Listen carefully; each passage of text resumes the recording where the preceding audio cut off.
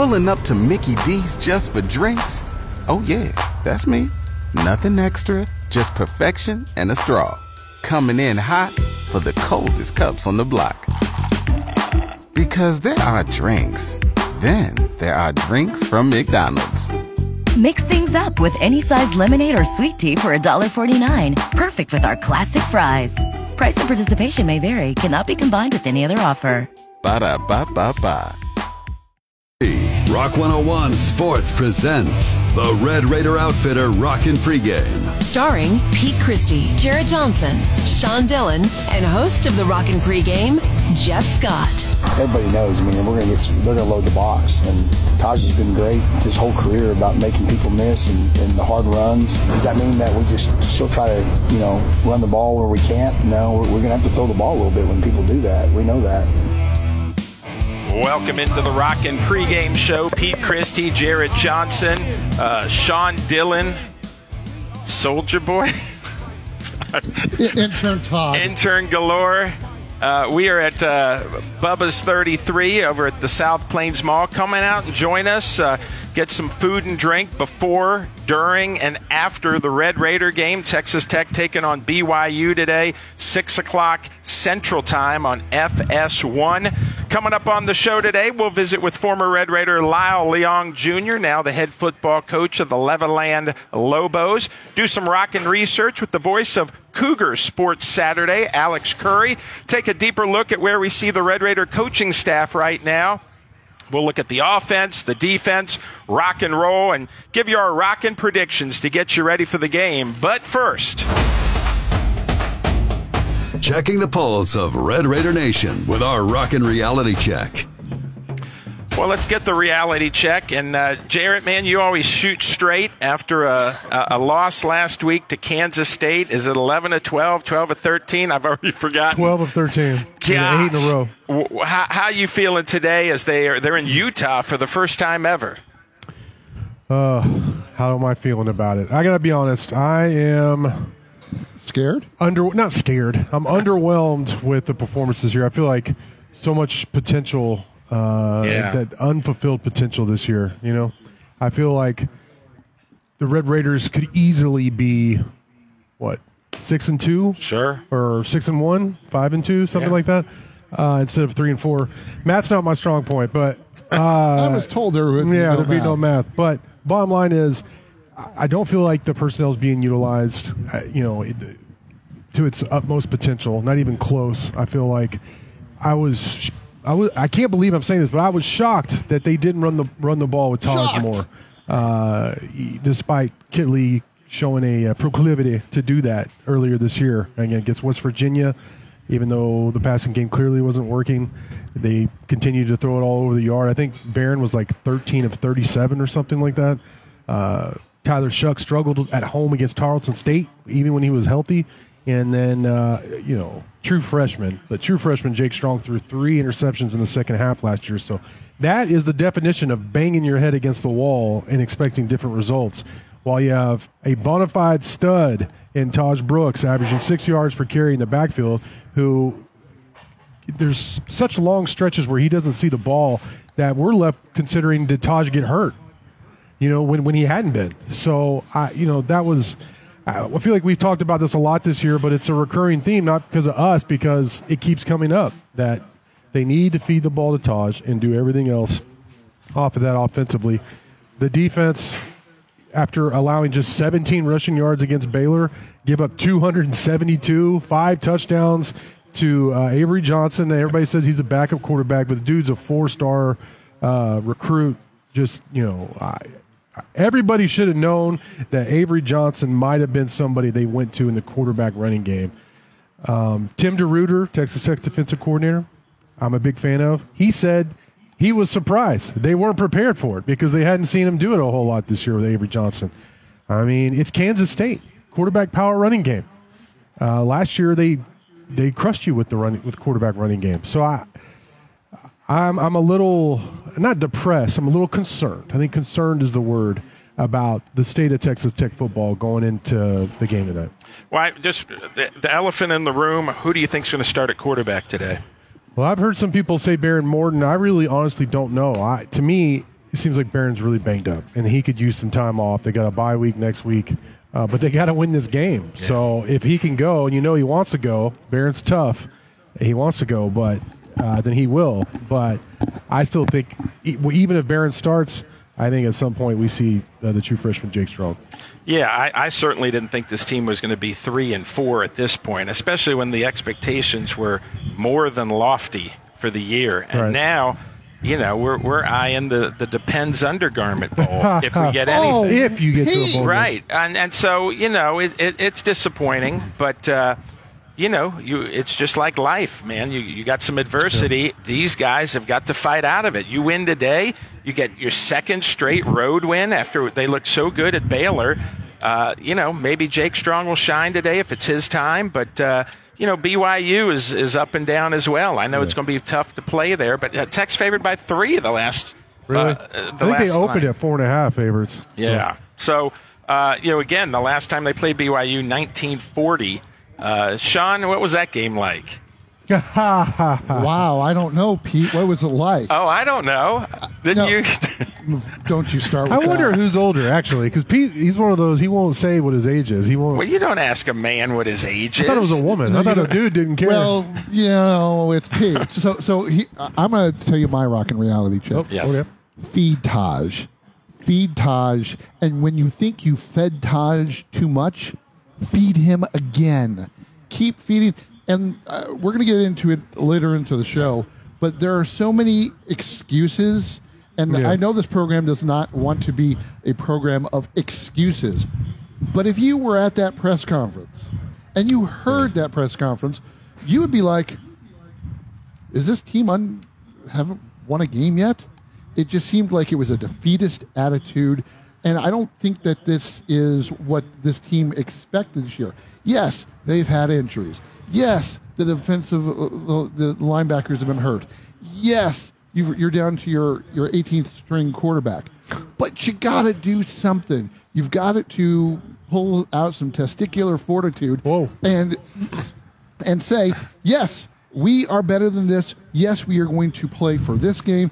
We're going to win BYU. We're going to win versus TCU, and we're going to get to the bye week. We're going to get healthier, and then we can find one more win and get to a bowl. I think if they get to a bowl, then everything with all the adversity they face this year, I would be happy with just a bowl. Really? You would be? No, I feel like this season's already been a disaster, really. If they get to a bowl, then great. I mean, that's better than not, But the thing is, this was a disappointment. I think it's where we're at right now. Yeah. The bowl game would be. But it's a disappointment. Well, yeah. But the thing is this: do you think that with all the injuries and etc. that having man, those are excuses. I don't want to hear that. I don't want to hear that. Kansas State was beat up. What I'm saying is that it gives these young players. We are seeing the future of the Red Raiders next year. That's what we're talking about. Next year already, halfway through this year. I'm just saying. I'm just discussing with you. I have a question for y'all because I believe we all were at the press conference on Monday. What did y'all think about McGuire's plea to the fans to stay with the players? That was interesting, and the way he did it, like at the end too, was kind of like you said, a plea where he can kind of see the writing on the wall, and it's kind of like a last-ditch effort in a sense, which is. It would make a little bit more sense if it was an upcoming home game for him to do that, but then we have an away game plus the bye week. It's like fans aren't going to remember that when they think about, we're November 2nd. He'll do it again. Yeah, and I don't think the fans not showing up to a November 2nd night Thursday football game will be an issue. I think that'll be a really actually fun environment that, who knows, maybe we can gain momentum off of.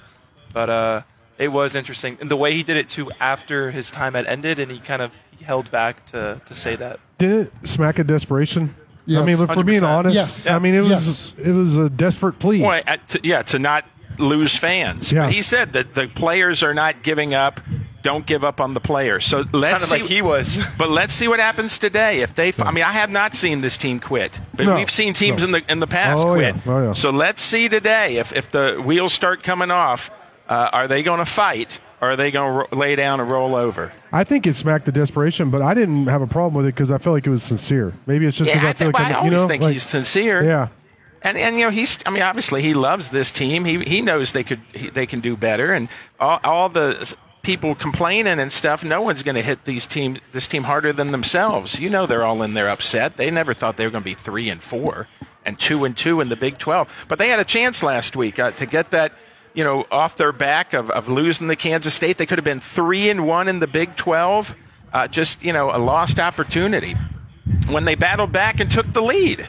They did. Yes. Instead of telling them, why don't we play it and let the fans tell us what they think. And you can text it in at 806-900-1011 what you think of McGuire's statement about fan frustration. I'm a fan.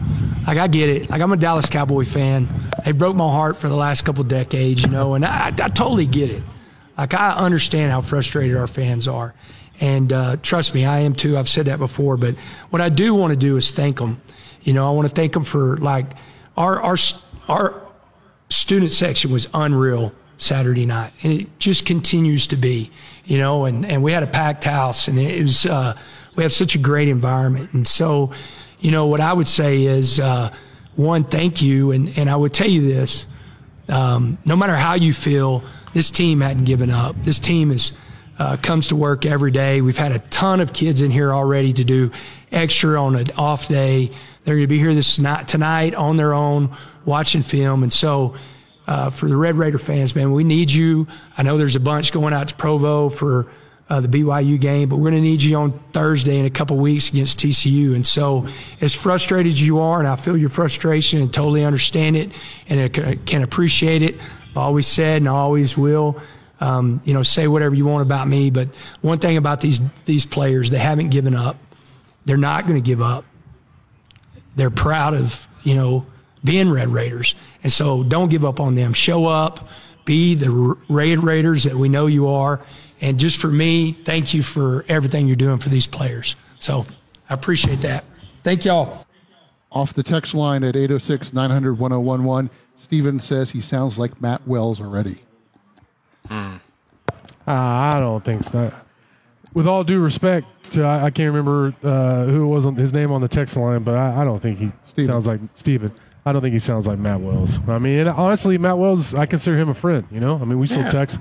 He and I have been there for each other and gone through some stuff with our families when he was here, and I got a lot of respect for him. But man, he made some huge blunders in terms of press conferences and just I think his Thursday radio show when he couldn't think of a good thing about Lubbock. I mean, that's a softball question that he swung and missed at in terms of what you like about Lubbock. Oh yeah. And I can't. I mean, McGuire's so far from that. I mean, the guy is pretty smooth overall. And sincere, like you said. I think everything. I never really get a vibe of him faking or saying something just to say it. Yeah. And Wells, there was some of that, where he was obviously trying to put a good face on publicly for certain things when he couldn't. So what it is another season. I think, Russell, you mentioned it before the show. It's another season where, there's a lot of injuries. There's a lot of.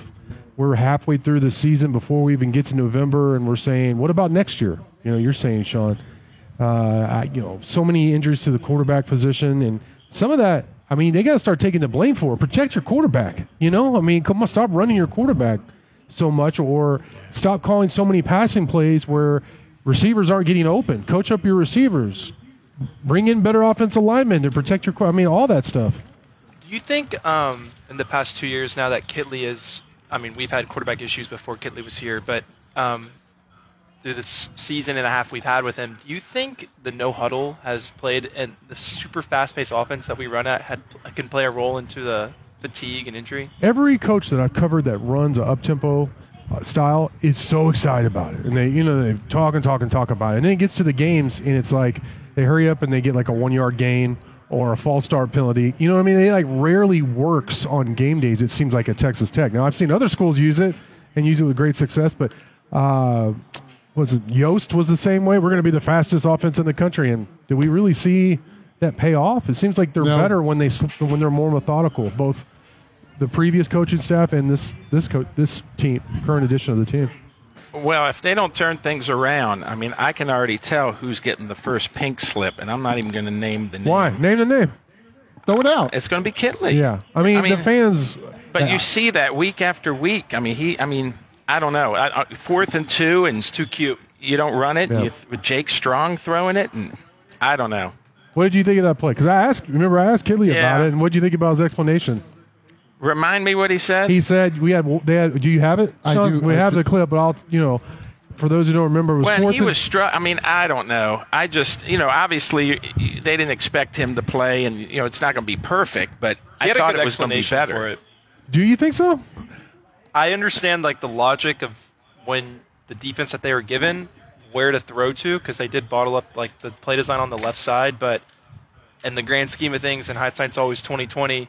I think just run the ball or do something that you can get a guaranteed pass out of. Yeah. And they've already said he's going to play on Sundays, Taj Brooks. Why? I mean, if he can't get 2 yards. Right, exactly. How many times has Taj had a 4th and 1 and 4th and 2, and he's barreled through that first Get those tackle? gritty yards. That's what McGuire said all year. Get those muddy yards. Okay, let's get to this. Yeah, so that was a kind of a split field call. We had the fade on to JB right there, and then we had a quick game concept to the left.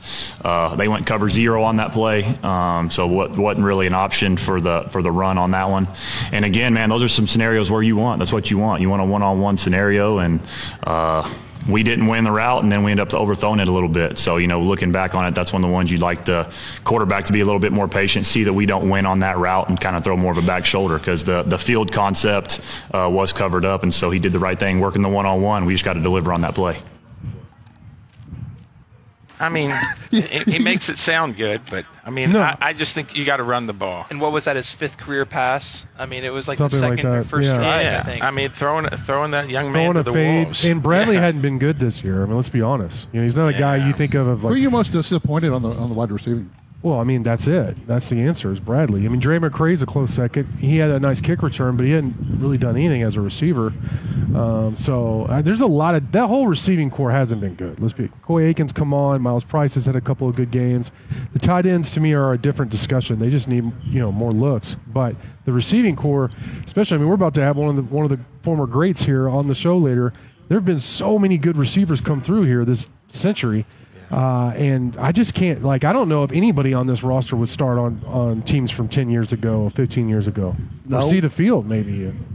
And you can get us your comments on the text line, 806-900-1011. Just text us again, 806-900-1011. When we come back, we will, Jarret Johnson does such a great job at Inside the Red Raiders. Every week we he compares BYU and Texas Tech recruiting over the last 5 years.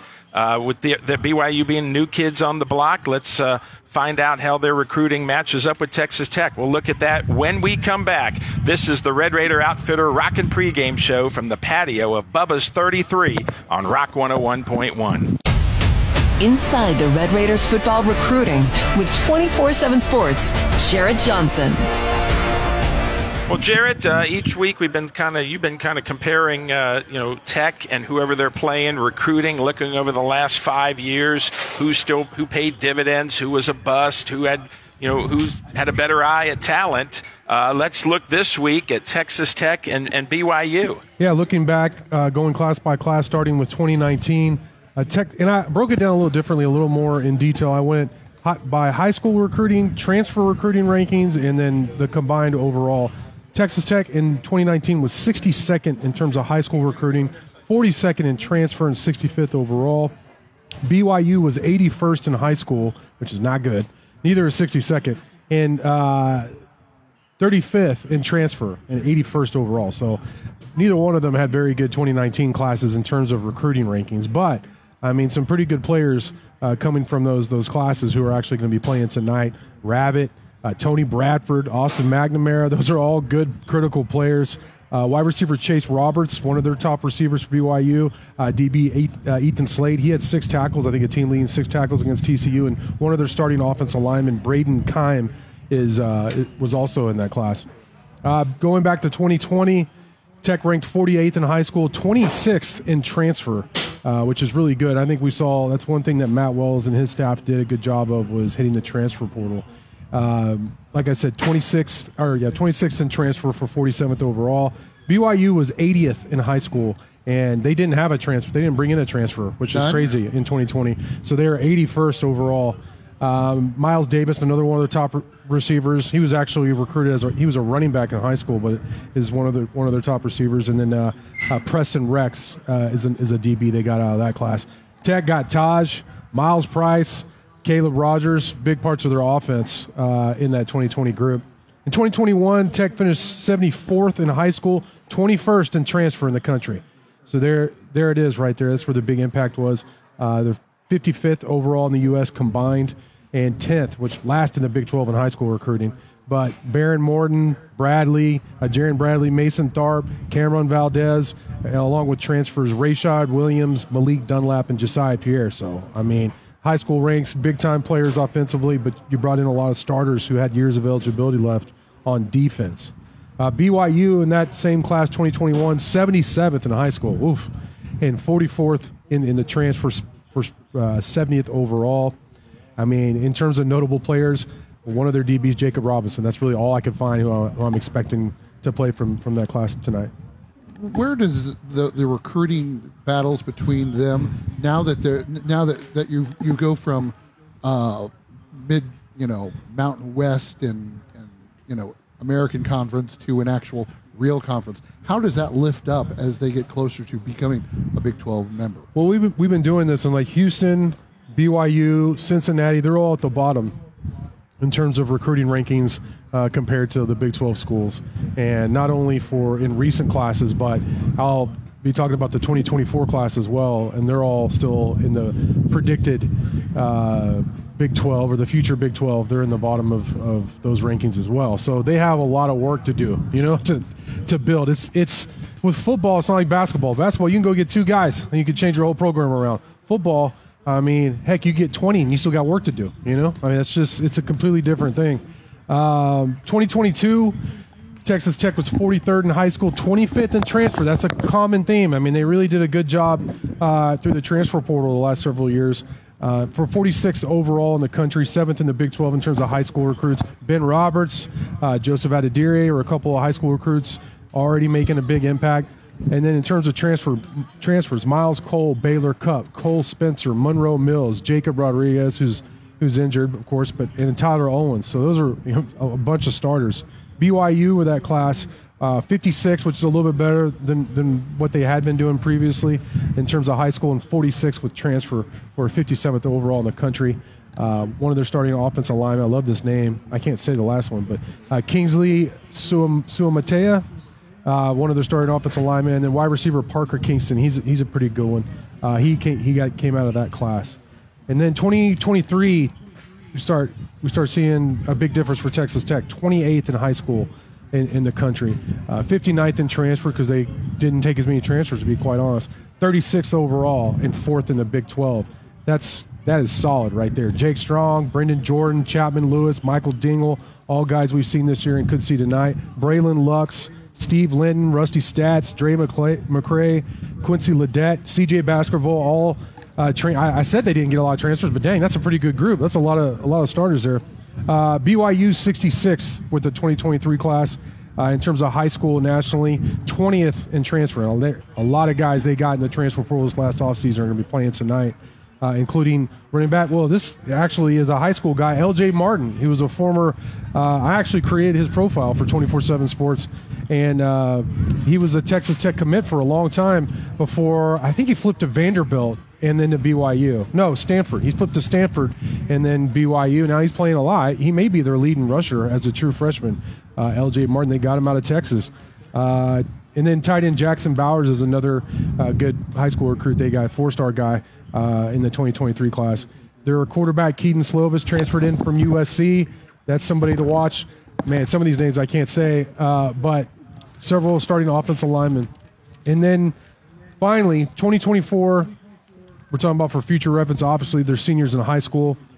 Tech ranks 23rd in high school and first in the new Big 12. Obviously, Micah Hudson, Will Hammond, Cheeto O'Philly, all, Micah's the highest rated guy to commit to Texas Tech in the modern era in terms of recruiting rankings.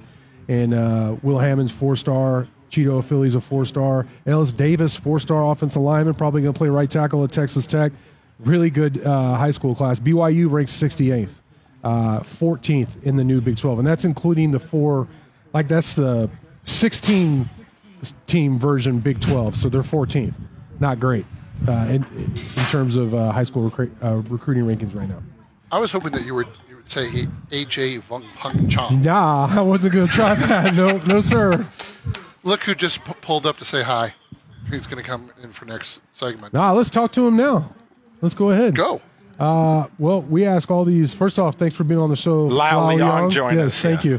But we always ask every former Red Raider about the recruitment, too. And do you remember how it went down? And if you have any stories you could share, or all that. Oh, thanks for having me. Get to come hang out. Honored to get to hang out with you great fellas. And I think they've done a great job. I've always said I think some people kind of differ with me when I talk about it, but I think it's hard to recruit to Lubbock, Texas.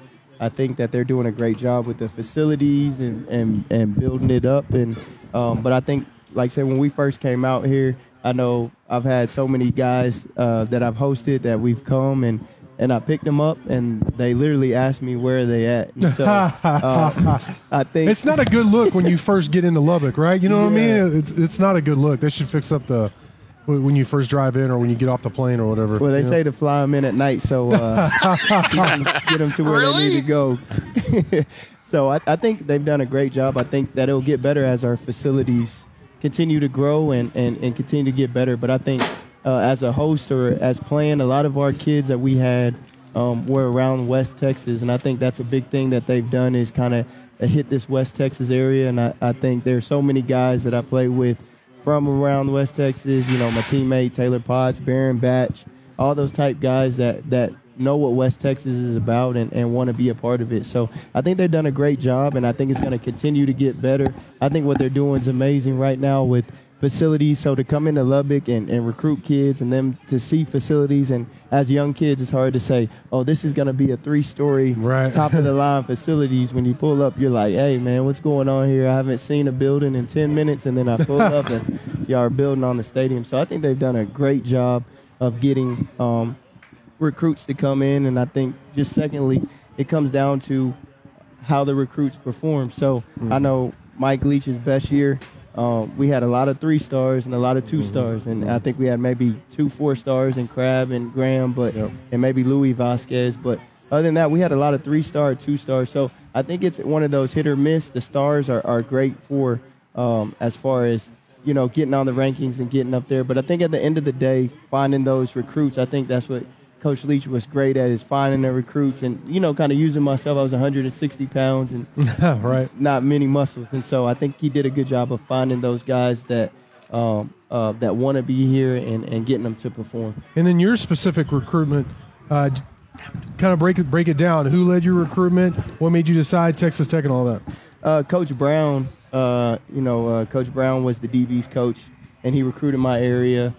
Great coach, and rest in peace to him. He was an awesome coach. But he came down, recruited me. I wasn't a highly recruited guy. My quarterback, Taylor Potts in high school, was a very highly recruited guy. So I got kind of seen off of the things that he did and got an opportunity. I met Coach Leach. Actually, the first time I met Coach Leach, I was doing a high jump. I was actually asleep on the mat, and I heard a voice, and I looked up, and it was Coach Leach, and he was like, you going to do something today, or you going to lay here?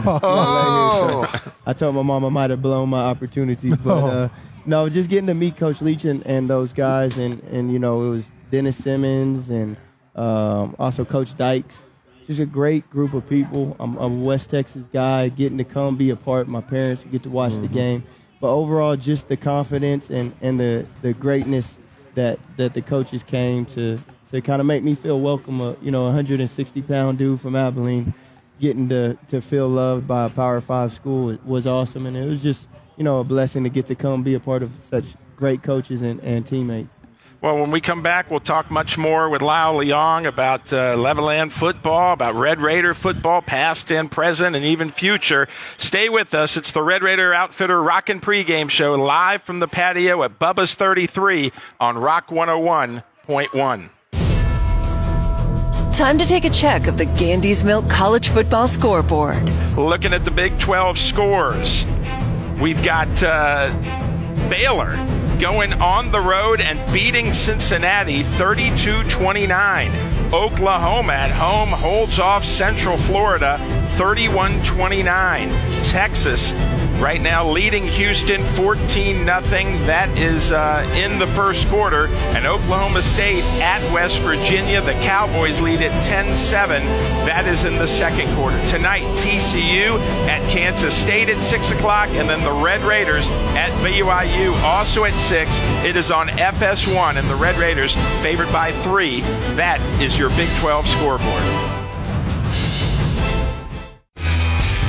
The Rockin' Interview. We're here with Red Raider great Lyle Leong, now the Levelland Lobos football coach, and we were talking about recruiting. And Lyle, go back to your playing days. What sticks out for you? Playing with the Red Raiders. I think the best part is just the whole experience. The horse leading us out, and then getting to play for such a great coach and Coach Leach and the coaches that coached along with him. So if you look at his coaching tree, it's wild, from Coach Luttrell to Lincoln Riley to Eric Morris, to all those guys. So it's been awesome to be able to be a part of such a great tree. I think that was the best part, is just being able to play. And then, it's also pretty cool when you can watch the Super Bowl and see some of your teammates in there making plays. So it was an awesome experience. Like, there's no place like Lubbock, Texas. There's no place like the Jones. And so I think that was the best part for me, is just getting to be a part. Yeah, no doubt about it. Hey, if you got a question for Lyle, you can text us at 806-900-1011. And Sean, I think you got a question. We got a question. Ask Lyle what was the best part of his recruitment. The best part of the recruitment for me was Coach Leach had a magic trick, and I wish I could tell y'all what the magic trick was. I'm not quite sure if I understood what the magic trick was. I think, Mike was the magic of that trick, but he had a magic trick that he showed us at least 5 times. And so, me being lucky enough to get recruited, I didn't want to mess up my chances, so I act surprised every time. But he definitely showed us the magic trick about 5 times, so that was probably the best part. As you look back on your years, what do you think that you would have liked to, if you were a player today, how is it that you would like to play on the field with this? I mean, you didn't have the facilities, the equipment that these players have today. I think it's awesome what they're doing. I think the kids deserve it. I know some people beg to differ on the NILs and things like that. I think it's cool. It'd probably be a couple things I'd change a little bit, but for overall, these kids deserve it, and the amount of stuff that they get, they deserve it. But for me, it's just to be a part, man, to get the opportunity to wear that uniform, to run out on the Jones. There's nothing like it. And, if I could go back, I'd probably enjoy it a little more. It's one of those things, when you're in college, you go out to practice, you're like, man, I'm tired. And then you can't wait till Saturday. And then practice comes, like, I can't wait till next Saturday. And next thing you know, you're a senior. And you're going on senior night giving your mom some flowers. So if I could go back, my biggest thing is just to be a part. And, that's what I tell any athlete, is just enjoy it, man, and enjoy those practices. Because, like I said, would I go back and want to do a practice right now? Absolutely not. Or lift weights or anything like that. But I wish I would have enjoyed it, because, like I said, it's a really special place. I think the guys that come, the same guys, though, and I joke around and say they asked where they were at when they got here. We're the same guys when they got in here and got to see what Lubbock was about. They loved every minute of it. So I think it's a special place. You just got to come in and let Lubbock embrace you. And, like I said, there's no better place than Lubbock, Texas. And so I've got to enjoy it. I went to a game, I think 4 weeks ago, and I tried to sneak in a tortilla, but they got me at the door. So they did? They got me. How did you try to sneak it in? I had it in my back pocket, man. I got kids. They lifted up my pocket. They made me toss it. So I've always wanted to throw a tortilla. Sorry, sorry, Coach McGuire. We'll bring one in, and we'll find you next time you go. And you can throw a dang tortilla. Lyle Leong should be able to throw a tortilla at the Jones. Come on, man. That's crazy. I do have a question for you in terms of NIL. Hypothetically, if you could have gotten an NIL deal, a sponsorship by somebody, who would it be? Oh, that's a really good one. I think the biggest one for me that I would like to have is probably I drive a Tundra truck. I really like my Tundra truck. So For me, probably the biggest one would be probably a Toyota, so I could get me a Tundra and drive it around. But I joke around with these guys all the time. I would have took anything. If Sonic would have gave me $10 to do a commercial, I would have took it for a free drink. So I would have took anything, but I think if I could have got a choice, just so I could have a vehicle and ride around and I guess look cool. Well, we have Zach, a Rockin Pregame listener who just walked in and has this question. What's your question, Zach? Oh, put him on the air. What do you think about the QB situation tonight, whether Strong or Morton? Who do I want, or who do I like? Who do you think's going to start? Not necessarily who you want, but if Morton was able to go with an injury, or if you would rather Strong to step up and be in that spot.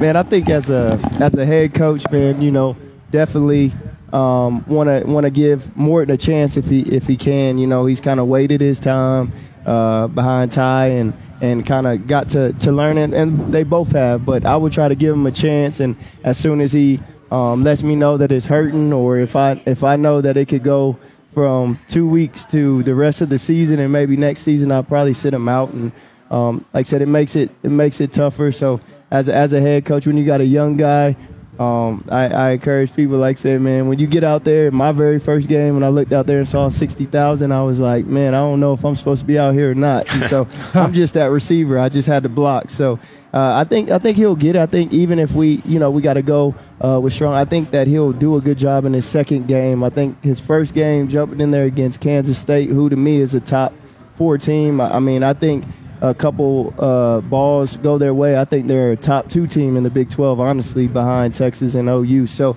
I think he was in a tough situation, but I go with Mort as long as I can. But definitely when we get in there, I give him a chance, and just understanding as a head coach, you're going to get those mistakes. You're going to, especially going to BYU up there. It's a different place. I know I've never been there, but I can only imagine. So I think tonight, whoever we go with, I think it's going to be a better outcome. I think Kit's going to get an opportunity to kind of see what he did in the game, and kind of, when you get out there a fresh guy, some things look good. Like I said, last night, man, I saw some stuff in my head that looked good that didn't turn out quite that well. So I think he'll do better today, and I think either way it goes, I think we get the dub. You mentioned Tech playing in a tough environment tonight in Provo at BYU. What's the toughest road game when you were at Tech that you played? What's the toughest road environment you played at? Ooh.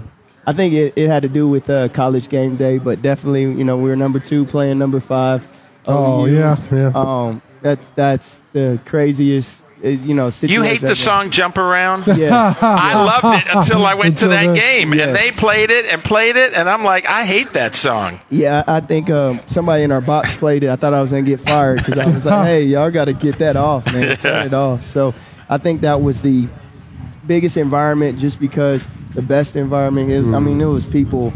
I think it was more people outside the stadium, than inside. Yeah. So just from the get-go, from the intensity, and, we ran out the tunnel. We had the whole OU team barking and doing everything else. So definitely. And y'all run out the same tunnel in Norman, right? And I've only been there a couple times for games, but y'all run out.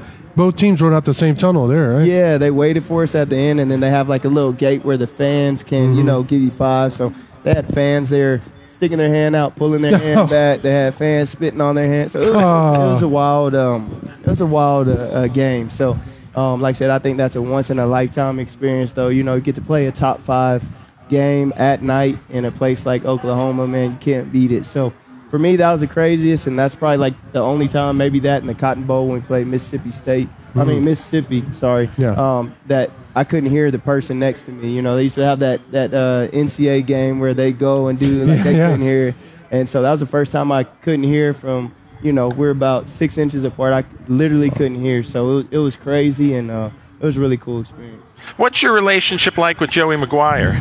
Oh, love him. I told him if he needs 2 plays, I got him for about 1 fade ball, 1 block play. I got him. But no, I love him. I think he represents what Texas Tech is about. I think that he understands what Texas Tech is about, and I love the fact how he always shows love to the past while moving forward to the future. And like I said, since he's got here, I felt nothing but love, and I felt every time I come, I feel welcome. And so there's no better feeling to being welcome back in a place that has took care of you, blessed your life, and let you be a part of it, and you love so much. So, like I said, I love him, and I told him I got one fade in me if he needs me, so just let me know. Well, you've said multiple times already here just about how Lubbock, Texas is so awesome. How nice was it to come back? Now you're the head football coach in your third year out at Levelland with the Lobos. That's been the best part, and so getting to be so close where I'm able to come watch these games and be a part.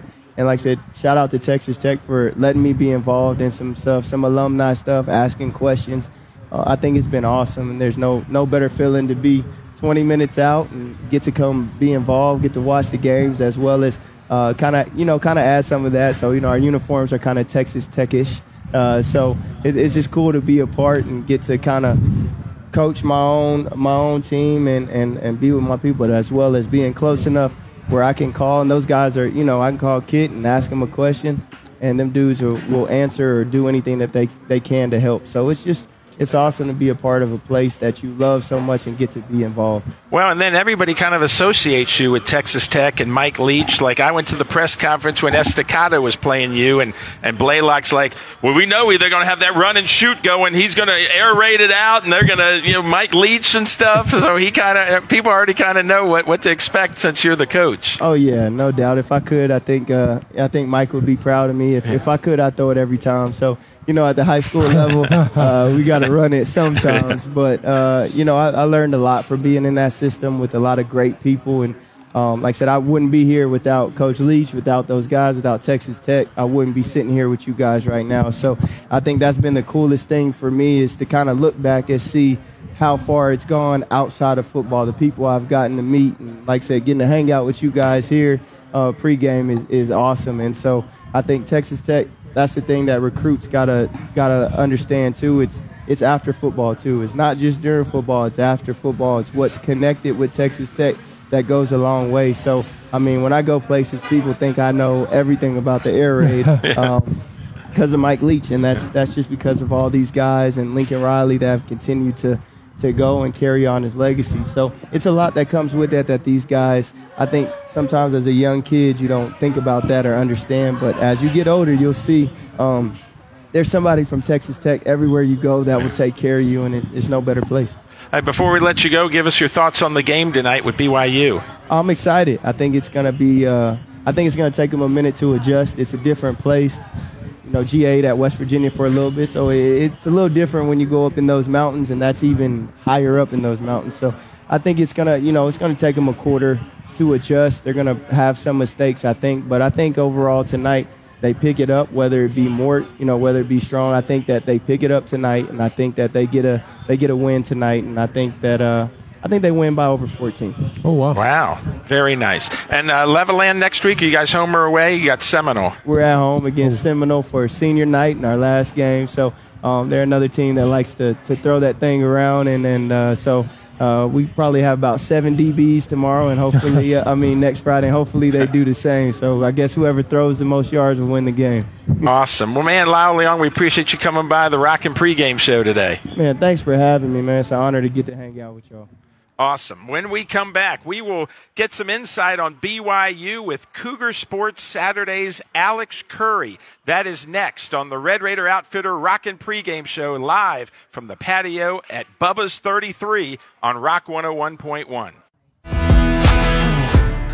Voices of the Big 12. We're joined by the host of Cougar Sports Saturday and unrivaled on 97.5, 1280 The Zone in Salt Lake City. Born in Texas, but a Cougar at heart, we welcome Alex Kirry to the Rockin' Pregame. Yeah, man, this feels right. I might tune in. I might end up going into my Southern accent by the end of this thing, Sean. Alex, it's homecoming for the Cougars, and both teams are trying to bounce back after disappointing losses last week. What was Kalani Sitake's message to the team this week? So they were shocked by, nobody expects to get beat 44-11. But one of the biggest weird things that happened for this team was, and this was, as soon as postgame hit, everybody was like, what happened? And that was the most frustrating part, is they had 14 days to get ready for this game. And they had according to them, some of the best practices they had in a long time. They were shocked by how poorly they executed against TCU. And that was massively concerning to them. he's a big positivity guy and sort of moves past all that pretty quickly. But, I mean, Kalani's big thing is kind of, we know who we are, and we're not going to deviate. We're not going to do some weird, crazy, big-time changes to anything. Keaton Slovis had a bad game, his worst game as a BYU player, and, flush it and move on. And, they're really excited to be back at home. Obviously, that's a huge deal for them. They like playing in the evenings, too. And so it's way better to be back this week, not playing TCU, is I think what the message is this week from Kalani. Well, the Red Raiders got away from the run last week, but face a Cougar team that has been unable to stop the run, giving up nearly 200 yards a game in the last 4 contests. What do they have to do to stop the Red Raiders? Yeah, so, I mean, this is always every coach is going to tell you to stop the run. And it's weird because a Texas Tech team running the football and having a guy who's one of the best running backs in the country right now, that sounds weird, but they have to prep for it. And their linebacker core has been hit big time. And, Ben Bywater not playing the rest of the season is a huge deal. He's had triple-digit tackles the last 2 seasons. And so you talk about it, and he's the de facto. I mean, he's the leader on the defense, no question. He's that leader, and so stopping the run is always a fundamental to Kalani, and they've done poorly this year compared to what he's done in the past. I mean, his calling card is lockdown defenses, and Jay Hill, the defensive coordinator, who they worked together when they were on the Utah staff, they have a very set way of doing things, and not all of these guys, I think, are dialed in yet. The scheme changed totally this year, and so that's still to be rectified. And they haven't done it through 6 games, and I'm interested to see how they're going to try to attack it this week with the Red Raiders coming to town. Well, BYU's Chase Roberts is second in receiving in the Big 12 this year. What makes him so difficult to cover? And if they do, who should Red Raider fans be concerned of? Yeah, Chase has been really good since he's actually been good the last couple of seasons, and he's been hiding behind, Puka Nacua a little bit. I mean, that's a guy who you're going to see his name always first when it came down to it. And even a guy like Keanu Hill was kind of ahead of Chase Roberts in the depth chart.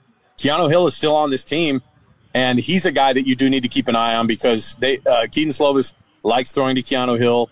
The reality is that Cody Epps, number 0, this is a guy who was injured for the good chunk of the first 5 games. He saw action against TCU but played really badly. And he's supposed to be a massive target.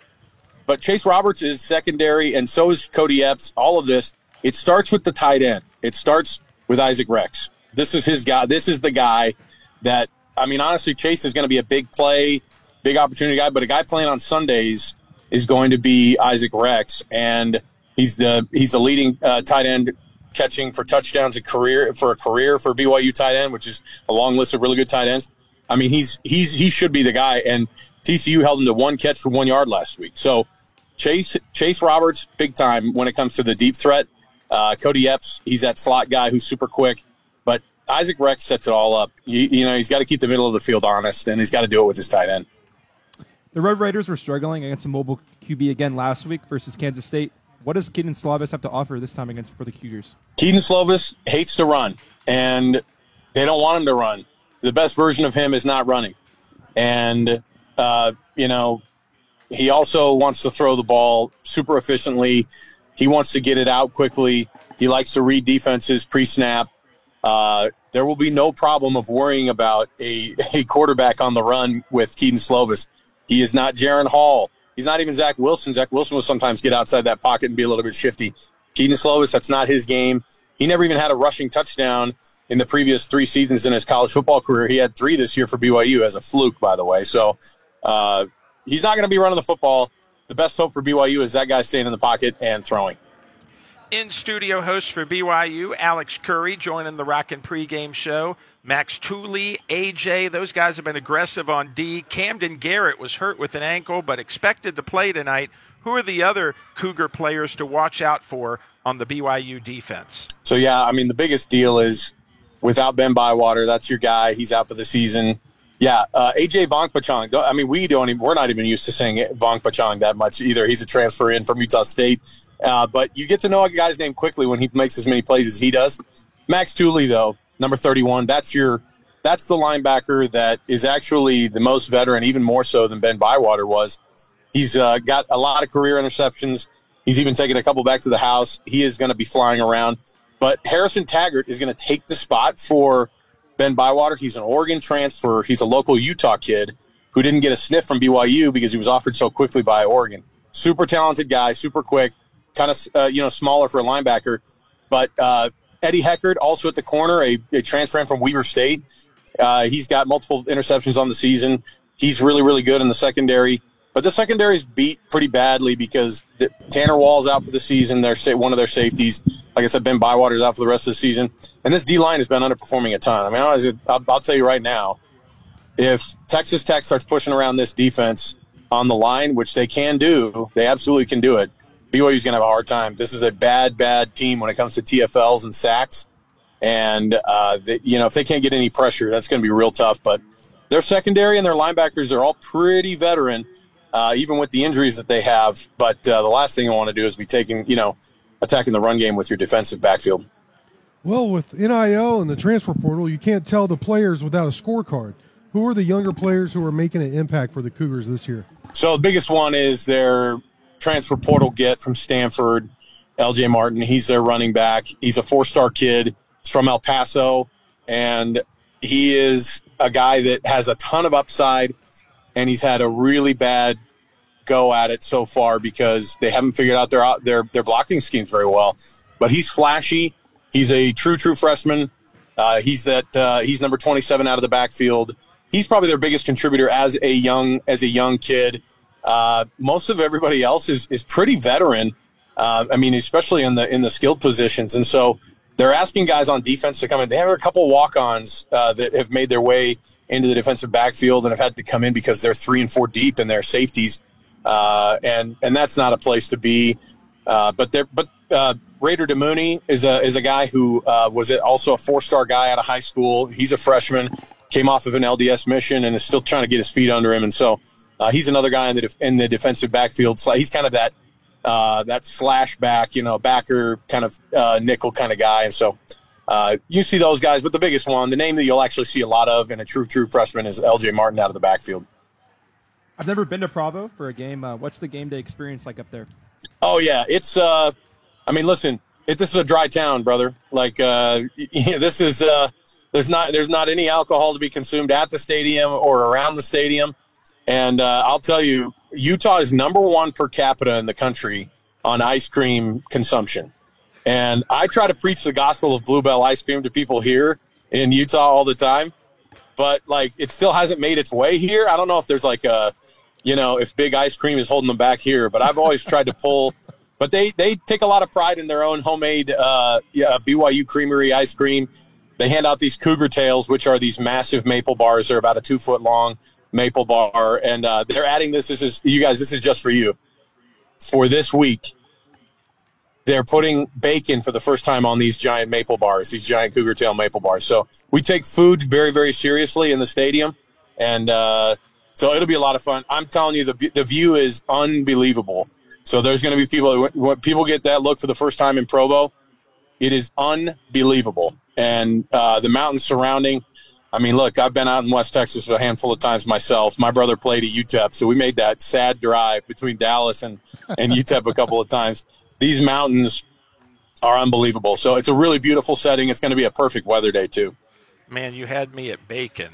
As you begin to experience life in the Big 12, what are things, what are the biggest changes for BYU and you guys? Yeah, so big-time football is something that BYU's always been playing, and they have felt a little bit like imposters for a long time, as an independent trying to build these weird schedules, and it was a weird place to be. They were always the top dog in the WAC and the Mountain West, to an extent, them in Utah, sometimes TCU. But they were always kind of that premier kind of brand program, and that's not the case anymore, which is great. You need to figure out how the other people do it. You need to figure out how the other people do things, and the biggest change is going to be depth, and they're already seeing it right now. And the week in, week out, I'll tell you, too, in the past they would lose to a team like TCU 44-11 in 1 week, and then the next week they have to play East Carolina in a game that means nothing. And I'll tell you, our lives have improved tremendously just as people covering football, because we get to go, who cares? You can't even think about TCU. You got to get bowl eligible. That's kind of the standard right now for this year for this BYU crowd. They're going, just get to 6-6 in your first year in the Big 12, and that's something to build on. And at 4-2 and even 4-1 last week, they thought, hey, we're well on our way. But, I mean, there's a real chance of going 0-6 in these final 6 games, and there's a chance you win 3 or 4 of them. I mean, you could. I mean, so it's good to go week to week, conference opponents, games that mean something. That has just changed the entire attitude around the state of Utah when it comes to football this year. And it's been awesome. And, you know, they're going to get their butts handed to them in basketball. Can't wait. You know what I mean? Like, it's a small price to pay for these first years of being in a conference that is, big time. It's one that I grew up watching as a kid. And I'm excited. I love the in and out every week conference play. It's unbelievably fun. KONE Lubbock. Well, what are the keys to tonight's game? Oh, my goodness. Both of these teams aren't great on the ground. I mean, defending the ground game, rather, on defense. So I'm interested to see who's going to be the most pliable on that side of the ball. Which defense is going to give up more yards on the ground? In these past few weeks, in all the games that BYU has won, with the exception of maybe 1 or 2, they've actually trailed in yardage and time of possession. So they haven't really controlled these games, but they haven't had a game that they've controlled at all. But big plays and good defense has kind of saved their butts. And the key to this game is they can't let this get away. They were trailing against Arkansas 14-0, came back and won that game. They were trailing against Kansas 14-0, and they came back and actually made a game out of it. They took a lead at one point in the second half. They were down 14-0 against TCU, and it was not even close the rest of the way. It felt like the game was over in the first 5 minutes. You can't lose this thing early. You can't get down early. BYU's got to figure out a way to not give up so many points in that first quarter. They're one of the worst in the country at it. Improv expert, actor, and host of Unrivaled on 97.5, 1280 The Zone in Salt Lake City. It's Alex Kirry. Welcome to the Big 12, and thanks for taking time to talk with us today. Appreciate you guys. Have fun in Provo. Well, when we come back, we will take a deeper look at the Red Raiders coaching staff and how things are going. So that's coming up next on the Red Raider Outfitter Rockin Pregame Show, live from the patio at Bubba's 33 at South Plains Mall on Rock 101.1. Time to take a check of the Gandy's Milk College Football Scoreboard. Looking at the top 25 scores, number 22 Air Force remains undefeated. They beat Navy 17-6. Number 6 Oklahoma got a scare from one of the new kids on the Big 12 circuit. Central Florida, Oklahoma wins it 31-29. Probably one of the games of the day. Number 3 Ohio State, number 7 Penn State. Gets it done 20-12 over the Nittany Lions. Games in progress right now. Number 9 Oregon and Washington State tied 10-10 late second quarter. Number 17 Tennessee trying to beat number 11 Alabama as they did last year. It's 13-7 the Vols late second quarter. Number 20 Missouri on top of South Carolina 24-3 late second quarter. At the half, number 23 Tulane leads Eric Morris's North Texas squad 21-0. Number 24 Iowa 10, Minnesota 3, 43 seconds left, second quarter. Number 8 Texas on the road at Houston leading 21-0 early second quarter. Games coming up tonight. Number 10 North Carolina hosting Virginia. Number 13 Ole Miss at Auburn. Number 2, Michigan goes to Michigan State. Number 16, Duke at number 4, Florida State. Number 19, LSU entertains Bryson Daly and Army. Number 14, Utah at number 18, USC. Number 5, Washington hosting Arizona State. Number 25, UCLA at Stanford. That's your top 25 scoreboard. A deeper look. Doing a great job in run blocking, but them also saying, Coach, look, if you want to settle the game down and you keep talking about that, then let us do it. I said, Saturday night, Caleb Rogers said that multiple times to me during the game. And so I think with the biggest thing with Taj playing the way he's playing, it gives us a great opportunity to be effective. Well, that's Joey McGuire. You heard what he said there about the guys wanted Taj, and what are your thoughts about not getting enough Taj? Well, that has been the topic, let's be honest, really for a lot of the season, the last month, and specifically this last week after the Kansas State game. That quote from McGuire was actually the Monday after Texas Tech beat Houston at home, and Taj had a great game. And he said the offensive line. I actually asked McGuire that question. Do you feel like you've established an identity? The running game is where it's at for Texas Tech, and yeah, he said, even the offensive line was asking for it. The fans are asking for it. It's clear to, I think, all of us who follow Texas Tech basically day in and day out, that it's clear that the running game is where it's at this year, where for the most of since Leach showed up in West Texas, it's been all about the passing game. Yeah. But I don't care if they throw it 80 times, they run it 80 times. I want them to be effective. Clearly, this season, the running game is the only thing that's been consistently effective for Texas Tech. Now, there have been some nice plays in the passing game, but almost all of those have come off after establishing Taj Brooks. Baron Morton had that 3-touchdown game against Baylor. A lot of that was in the red zone, where Baylor was loading up to stop the run after you had already established Taj, not before or not because of this or that. It was because the running game had been so effective. And I feel like that is the key, not just for the offense, but for the entire team. Coach DeRuiter told me how it helped his defense as well. Texas Tech being a more ground-oriented team. We just heard Coach McGuire talk about it. The offensive line's asking for it. The fans are asking for it. So let's hope they do that tonight in Provo. Well, and on the flip side, the error rate is not as loud as usual, but Coach McGuire answered the fact about the passing game not executed. We're different. I think we're different definitely than we were the first 2 games and where we are now.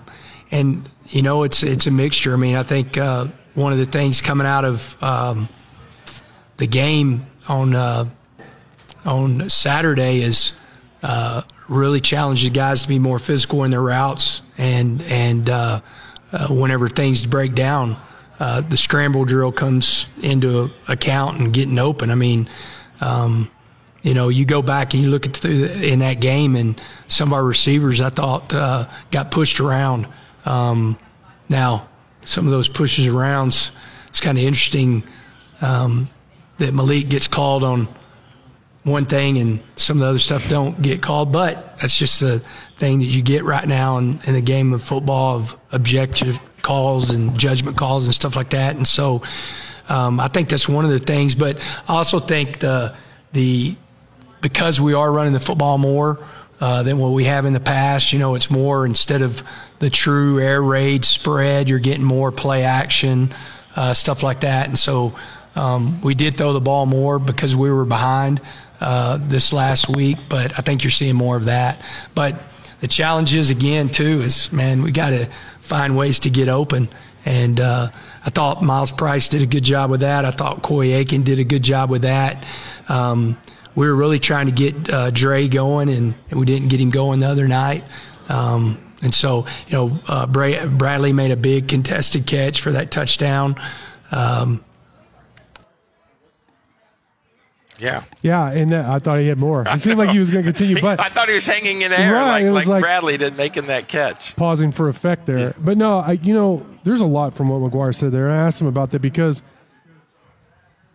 like what we said, the passing game has been so inefficient. They're actually 95th. They're ranked 95th out of 130 Division I schools in terms of passing efficiency, according to NCAA.com. So that's not good. That's not the Texas Tech football we're used to. And we just had Lyle Leong on. I mean, they were probably in the 20s or 30s, if not better, year in and year out back in the day. So I don't like McGuire talking about the penalties. I think he's campaigning, which is good. He's doing his job. I get it. But excuses aside and penalties aside, the receiving corps hasn't been good this year. Just it hasn't. He mentioned Duran Bradley. And you're right, that was a great touchdown catch. I mean, that was. But I've had a lot of people ask me, is football even important to Bradley? Which I believe it is. I know he works really hard at it. I know he cares a lot.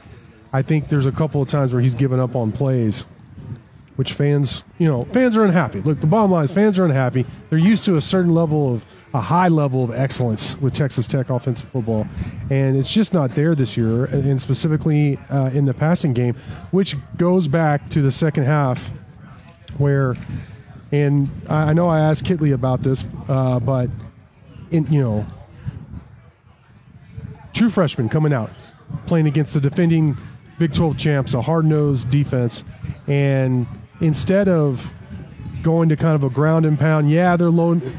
Actually, if you go back and look, I don't think they loaded the box as much. He asked me in the press conference, I don't know what you saw. I saw Tech give up on the running game before they even tried, really tried in the second half. And I think that was a huge mistake. And I think as soon as Baron Morton didn't come back, Tech probably doesn't win that game.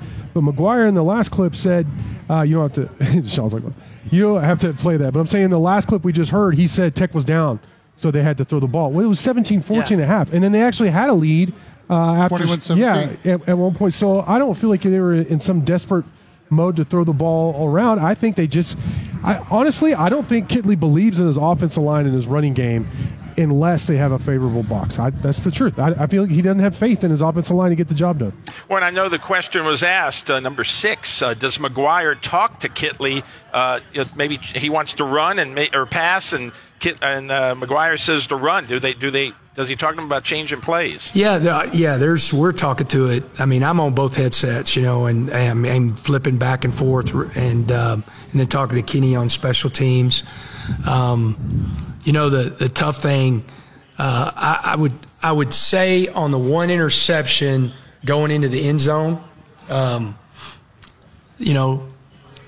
probably play call right there, really not exactly where we want to be. And again, where we are on the field, you probably kind of like the West Virginia want to take a couple of shots with Taj. But, the first interception, go back and watch that, and you wonder how there's no flag. Holy moly. We forced the ball probably a little bit, but Miles gets hit way before that ball gets there, and so really interesting. The second one, though, man, I love the play call. I'm telling you, you go back and watch that one that he's trying to get over the linebacker. He's be the first one to tell you, man, give me a half a second. No pressure was on him. We had a great pocket, and here comes X, and it's going to be a foot race to see if the far side corner can tackle X, because he was already past the safety that intercepted the ball, or is about to be past the safety that intercepted the ball. And so, that second interception, I mean, it was a really good play call. I'm not saying McGuire's wrong there. They threw out a lot of explanations for why they called the game the way they did, both Saturday after the game and then Monday. And technically, I agree with some of the things they said. I really do. But it still goes back to what has worked and what hasn't. And that's a true freshman taking his first snaps. How does that not equate in your decision-making process? On one hand, Kansas State, they're going to try and stop you from running because they know that is what could beat us. This guy, Taj Brook, can beat us if we allow him to. Do we play cover 0, take our chances with a true freshman guy who's never taken a college snap? Sure. So why play right into their hands? And the fact that they wouldn't really admit that either in Saturday or Monday. They just said, in hindsight, we probably should have given Taj more carries. No, you should have. There is no debate. I mean, obviously. Do you hear accountability? McGuire's always going to, he's always going to be accountable, but not from, and DeRuiter I did for defense, but honestly, I didn't hear it. Kitley was more like, I was right, you were wrong, did you not see? And like, I saw 3 turnovers because you were throwing with a true freshman quarterback.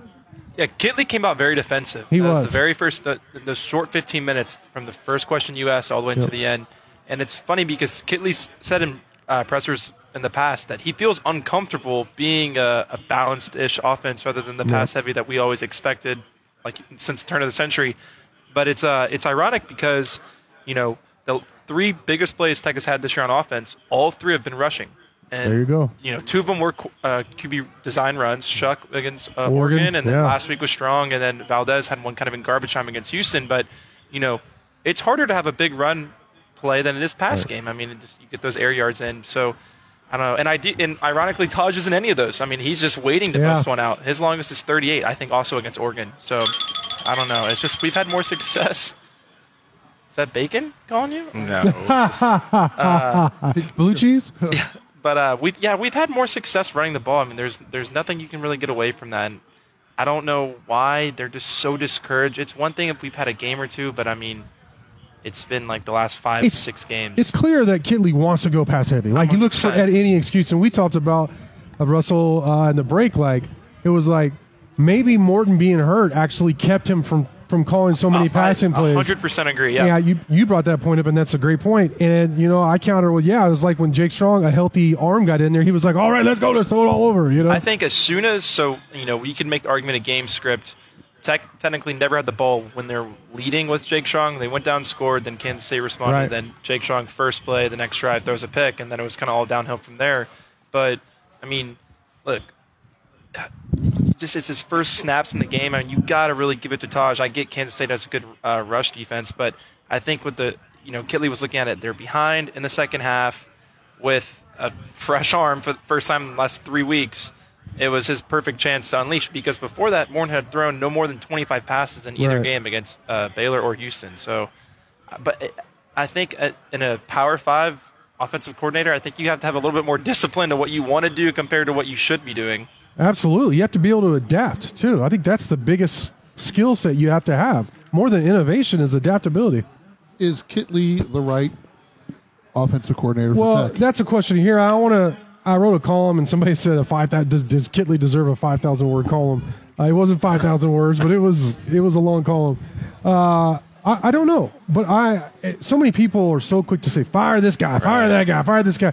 No, I certainly wholeheartedly still believe in Joey McGuire, and he's the perfect fit at the right time for Texas Tech. I love, despite last week, what Tim DeRuyter's done on defense at Texas Tech. He's the most competent defensive coordinator they've had easily in the last decade. Zach Kittley, I get his philosophy. I think his scheme can work with the right personnel. My problem is him not being willing to adapt to what he has this year. It wasn't what they thought they had, but this is what you have, so adapt to it. I think in terms of the future for is Kittley the guy for us with him and our 5-star receiver. I mean, when we have the future coming in, right, and that will be pass heavy. There's no ifs, ands, or buts about it. And Taj obviously isn't going to be here when by the time they're here. And Valdez is looking like a good running back for the future once it's his time to shine. But yeah, 100%. I think once we get those our guys in that we're looking towards for the future, and it's like I hate before Halloween we're already going into the next season and looking for those guys, but it'll be interesting, and it's not going to be who knows what's that first year true freshman impact.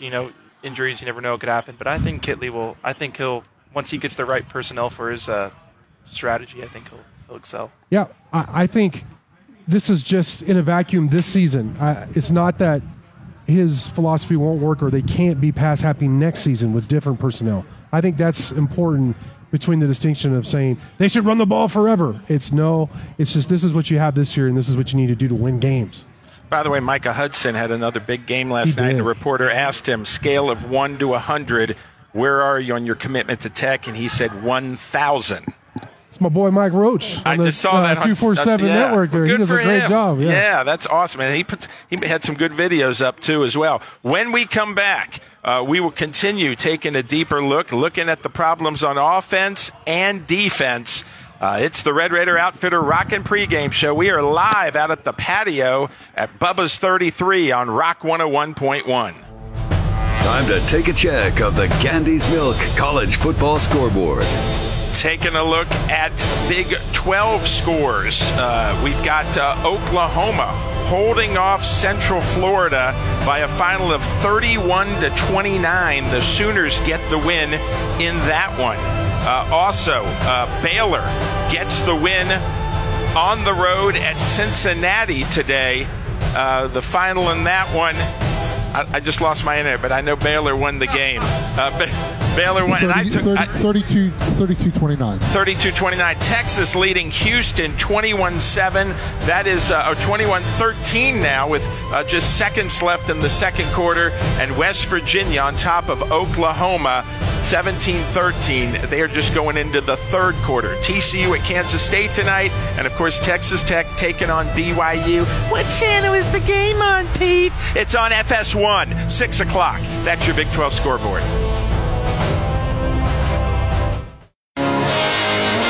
A deeper look.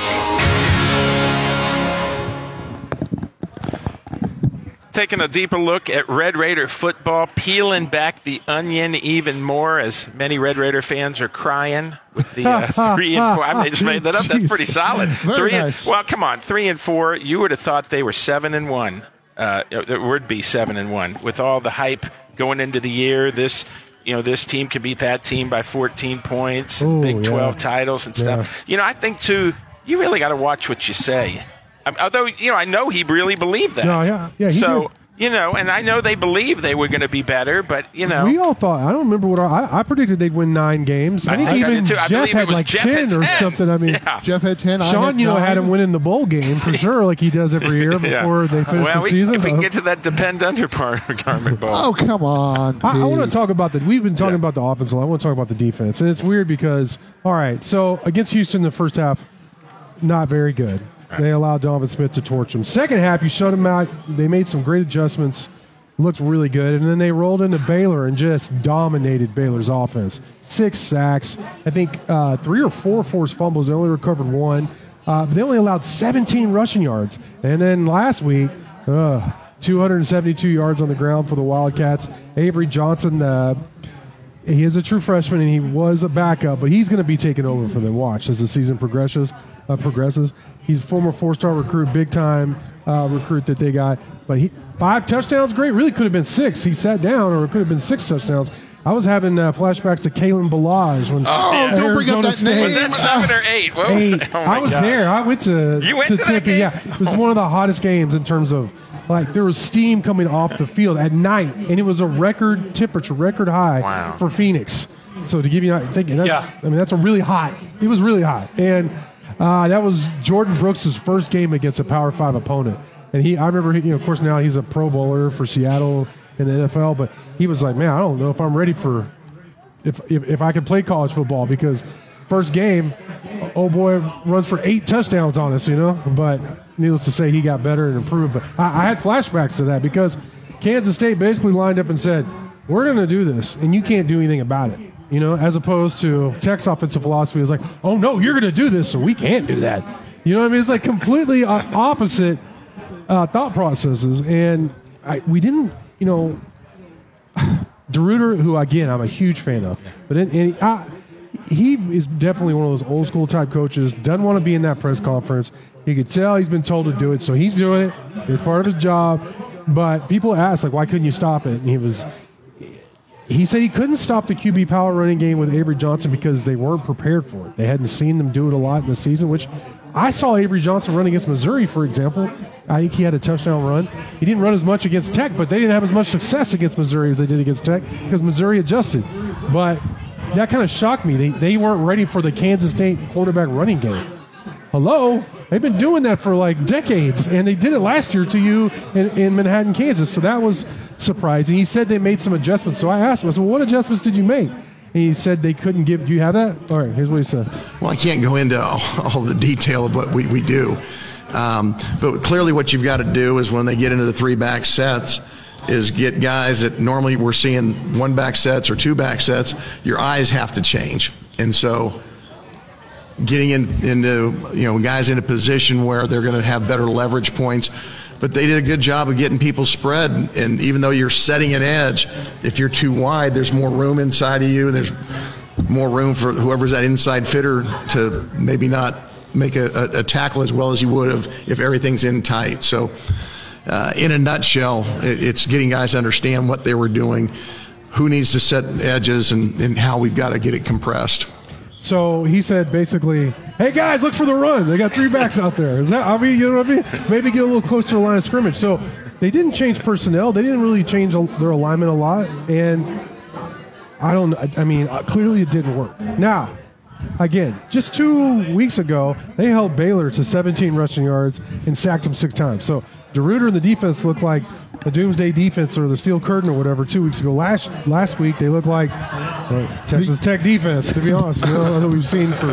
They look like the Olay defense. I mean, how many times did Johnson go fake it to the outside and then cut back inside and it wasn't touched? How many times did he go into the end zone and wasn't touched once by any Red Raider? Yeah, and how many times did we feel like Kansas State felt any kind of pressure on offense? None. Like never. There's never a time like, all right, here's a big third. Like, do you remember the third down thing going off in the Jones in the second half? I don't know if they even got to third down. And you how go many back times? you go back to passing. I mean, with obviously turnovers will accelerate it, but when you're passing those incompletions and you're stopping the clock, it does not help the defense going back out there after 3 now or even 1-2 plays, for example. Or just a turnover. Right. I mean, there was like 3 picks in 15 plays or something like that. I mean, and a fourth one was dropped. It was like it was a fair catch. Lucky, I mean, basically. So, yeah, I mean, it's all – that's one thing that Joey McGuire said when he was hired, and that was a key point, is that he said, we're going to play complementary football. We're going to play defense. And ironically, even though the defense struggled last week, I feel like the defense is doing a much better job of playing complementary football this season than the offense. But even special teams was not good last week. And let's be honest. They had there was 2 games for, well, at least 1.5 games where in all 3 phases Texas Tech looked solid, well coached, all that. Confident. They played with some confidence as opposed to last week. And then last week it was just from the get-go, really all 3 phases struggled. Well, it'll be a big night for Austin McNamara tonight. He's from the Utah area. Hopefully he didn't have to be utilized a lot. Right. Well, he might be. And then, BYU's got a top guy, too. So I know, McNamara is pretty pumped for tonight. And, he was courted by BYU. He's gone to games there. And so you would expect him coming home, hopefully, to have a big game tonight. I mean, somebody's got to provide a spark. You see all these interceptions, and somebody's got to, they got to make some. I feel like we used to talk about this. You got to make some adjustments, and one coach never made adjustments. But he's a good guy.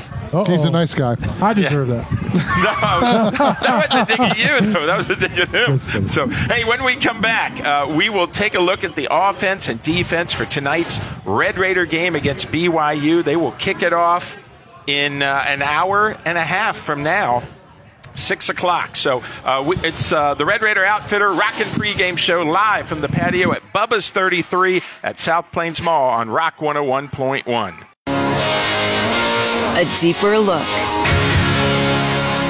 Doing a great job in run blocking, but them also saying, Coach, look, if you want to settle the game down and you keep talking about that, then let us do it. I said, Saturday night, Caleb Rogers said that multiple times to me during the game. And so I think with the biggest thing with Taj playing the way he's playing, it gives us a great opportunity to be effective. Well, that's Joey McGuire. You heard what he said there about the guys wanted Taj, and what are your thoughts about not getting enough Taj? Well, that has been the topic, let's be honest, really for a lot of the season, the last month, and specifically this last week after the Kansas State game. That quote from McGuire was actually the Monday after Texas Tech beat Houston at home, and Taj had a great game, and he said the offensive line. I actually asked McGuire that question.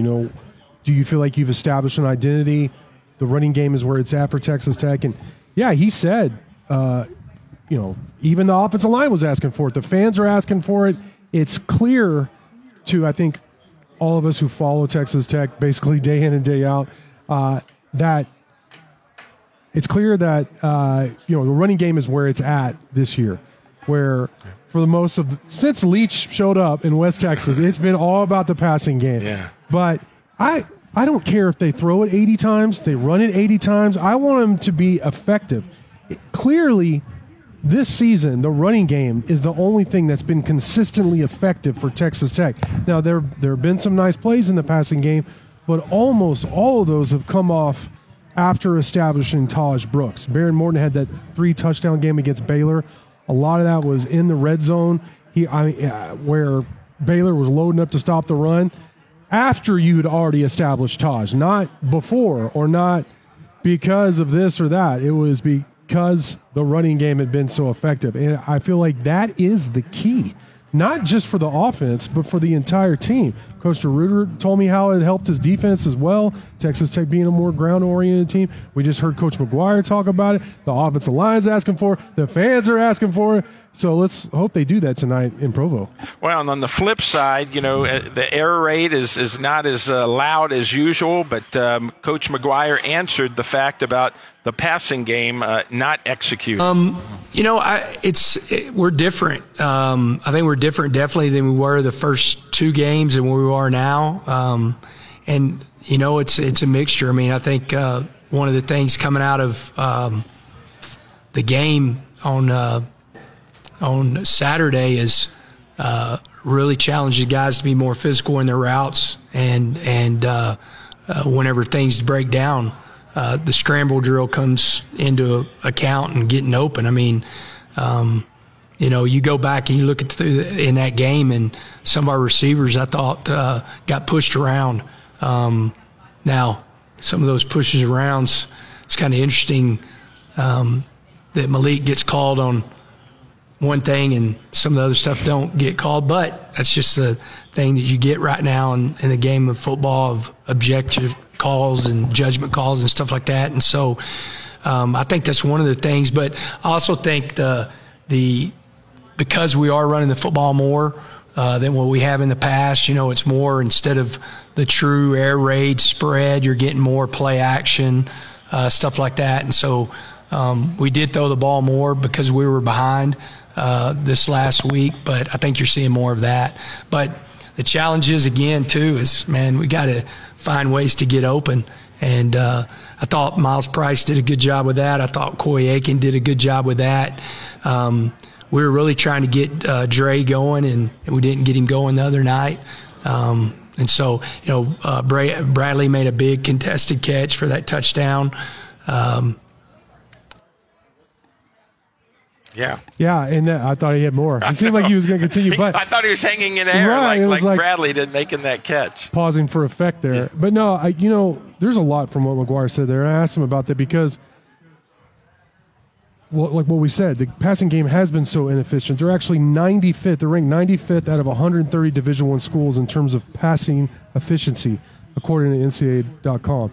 So that's not good. That's not the Texas Tech football we're used to. And we just had Lyle Leong on. I mean, they were probably in the 20s or 30s, if not better, year in and year out back in the day. So I don't like McGuire talking about the penalties. I think he's campaigning, which is good. He's doing his job. I get it. But excuses aside and penalties aside, the receiving core hasn't been good this year. It hasn't. He mentioned Jerand Bradley. And you're right, that was a great touchdown catch. I mean, that was. But I've had a lot of people ask me, is football even important to Bradley? Which I believe it is. I know he works really hard at it. I know he cares a lot. I think there's a couple of times where he's given up on plays, which fans are unhappy. Look, the bottom line is fans are unhappy. They're used to a high level of excellence with Texas Tech offensive football, and it's just not there this year, and specifically in the passing game, which goes back to the second half where, and I know I asked Kitley about this, but true freshman coming out, playing against the defending Big 12 champs, a hard-nosed defense, and instead of going to kind of a ground and pound, they're low. Actually, if you go back and look, I don't think they loaded the box as much. He asked me in the press conference, I don't know what you saw. Well, I saw Tech give up on the running game before they even tried, really tried in the second half. And I think that was a huge mistake. And I think as soon as Baron Morton didn't come back, Tech probably doesn't win that game. But McGuire in the last clip said, you don't have to – Sean's like, you don't have to play that. But I'm saying in the last clip we just heard, he said Tech was down, so they had to throw the ball. Well, it was 17-14 and a half. And then they actually had a lead after 21-17. at one point. So I don't feel like they were in some desperate mode to throw the ball around. I think they just honestly, I don't think Kitley believes in his offensive line and his running game unless they have a favorable box. That's the truth. I feel like he doesn't have faith in his offensive line to get the job done. Well, and I know the question was asked, number 6, does McGuire talk to Kitley? Maybe he wants to run or pass, and McGuire says to run. Does he talk to him about changing plays? We're talking to it. I mean, I'm on both headsets, and I'm flipping back and forth, and then talking to Kenny on special teams. The tough thing I would say on the one interception going into the end zone, probably play call right there, really not exactly where we want to be. And again, where we are on the field, you probably kind of like the West Virginia want to take a couple of shots with Taj. But, the first interception, go back and watch that, and you wonder how there's no flag. Holy moly. We forced the ball probably a little bit, but Miles gets hit way before that ball gets there, and so really interesting. The second one, though, man, I love the play call. I'm telling you, you go back and watch that one that he's trying to get over the linebacker. He's be the first one to tell you, man, give me a half a second. No pressure was on him. We had a great pocket, and here comes X, and it's going to be a foot race to see if the far side corner can tackle X, because he was already past the safety that intercepted the ball, or is about to be past the safety that intercepted the ball. And so, that second interception, it was a really good play call. I'm not saying McGuire's wrong there. And they threw out a lot of explanations for why they called the game the way they did, both Saturday after the game and then Monday. And technically, I agree with some of the things they said. I really do. But it still goes back to what has worked and what hasn't. And that's a true freshman taking his first snaps. How does that not equate in your decision-making process? On one hand, Kansas State, they're going to try and stop you from running because they know that is what could beat us. This guy, Taj Brook, can beat us if we allow him to. Do we play cover zero, take our chances with a true freshman guy who's never taken a college snap? Sure.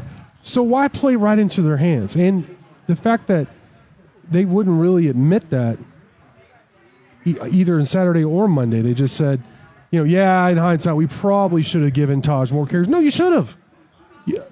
There is no debate. Obviously. Do you hear accountability?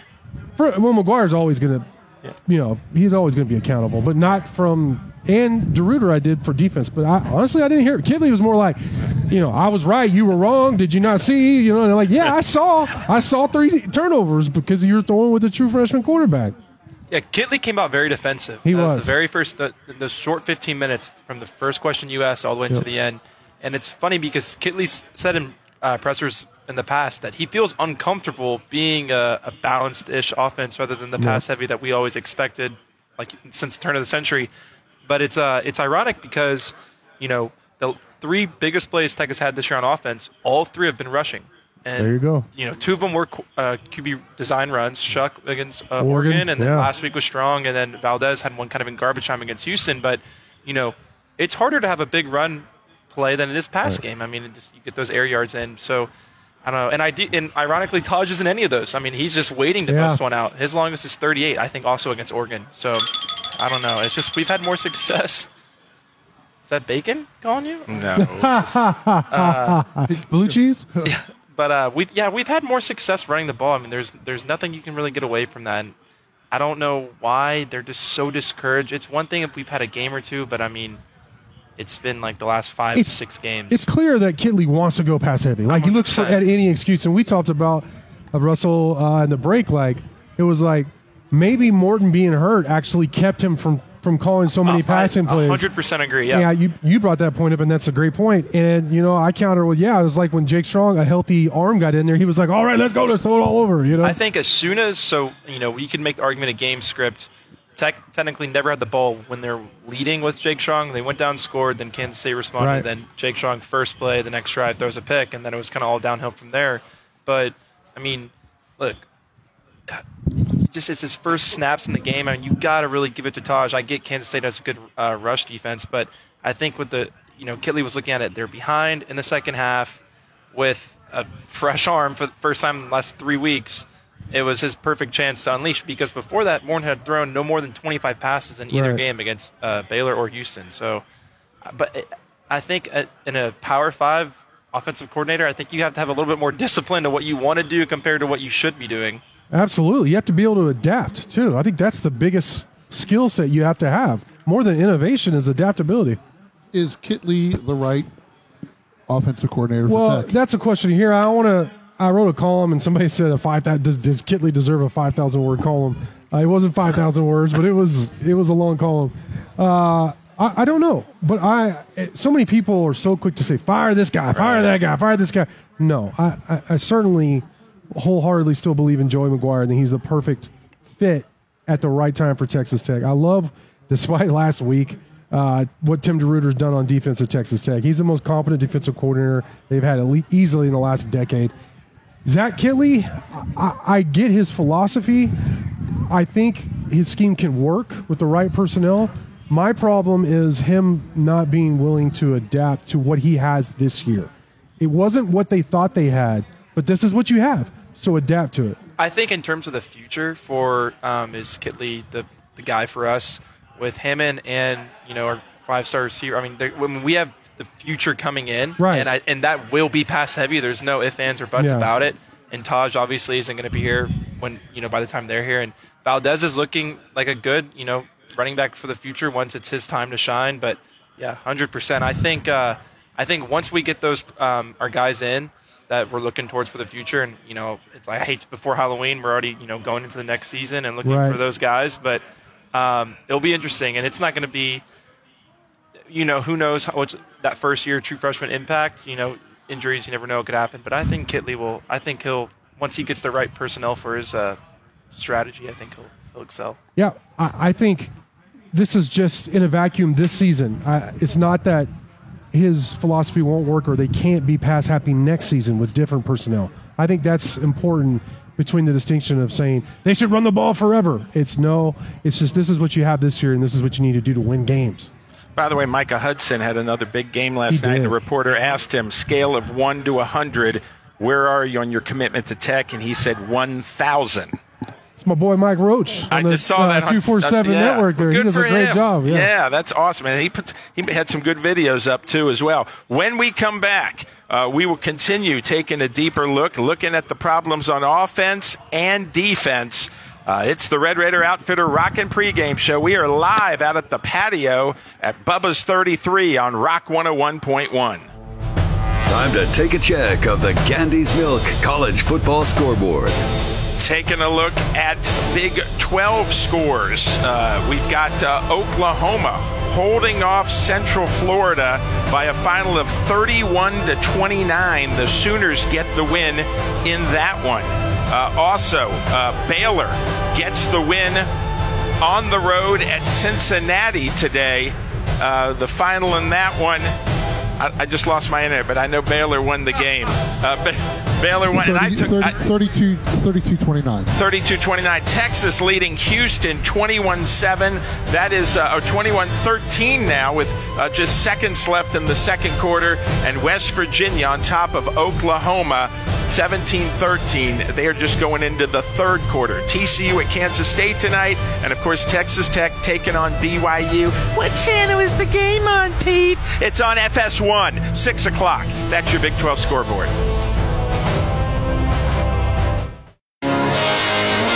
A deeper look. Taking a deeper look at Red Raider football, peeling back the onion even more as many Red Raider fans are crying with the 3 and 4. I just made that up. That's pretty solid. Nice. Well, come on, 3 and 4. You would have thought they were 7 and 1. It would be 7 and 1 with all the hype going into the year. This team could beat that team by 14 points, and Big 12 titles and stuff. I think too. You really got to watch what you say. Although, I know he really believed that. No, yeah, he did. And I know they believed they were going to be better, but, We all thought, I don't remember I predicted they'd win 9 games. I think even Jeff had like 10 or something. I mean, Jeff had 10. Sean, had him winning the bowl game for sure, like he does every year before they finish the season. If we can get to that depend undergarment ball. Oh, come on. I want to talk about we've been talking about the offense a lot. I want to talk about the defense. And it's weird because, all right, so against Houston the first half, not very good. They allowed Donovan Smith to torch them. Second half, you shut them out. They made some great adjustments. Looked really good. And then they rolled into Baylor and just dominated Baylor's offense. 6 sacks. I think 3 or 4 forced fumbles. They only recovered 1. They only allowed 17 rushing yards. And then last week, 272 yards on the ground for the Wildcats. Avery Johnson, he is a true freshman, and he was a backup, but he's going to be taking over for them. Watch as the season progresses.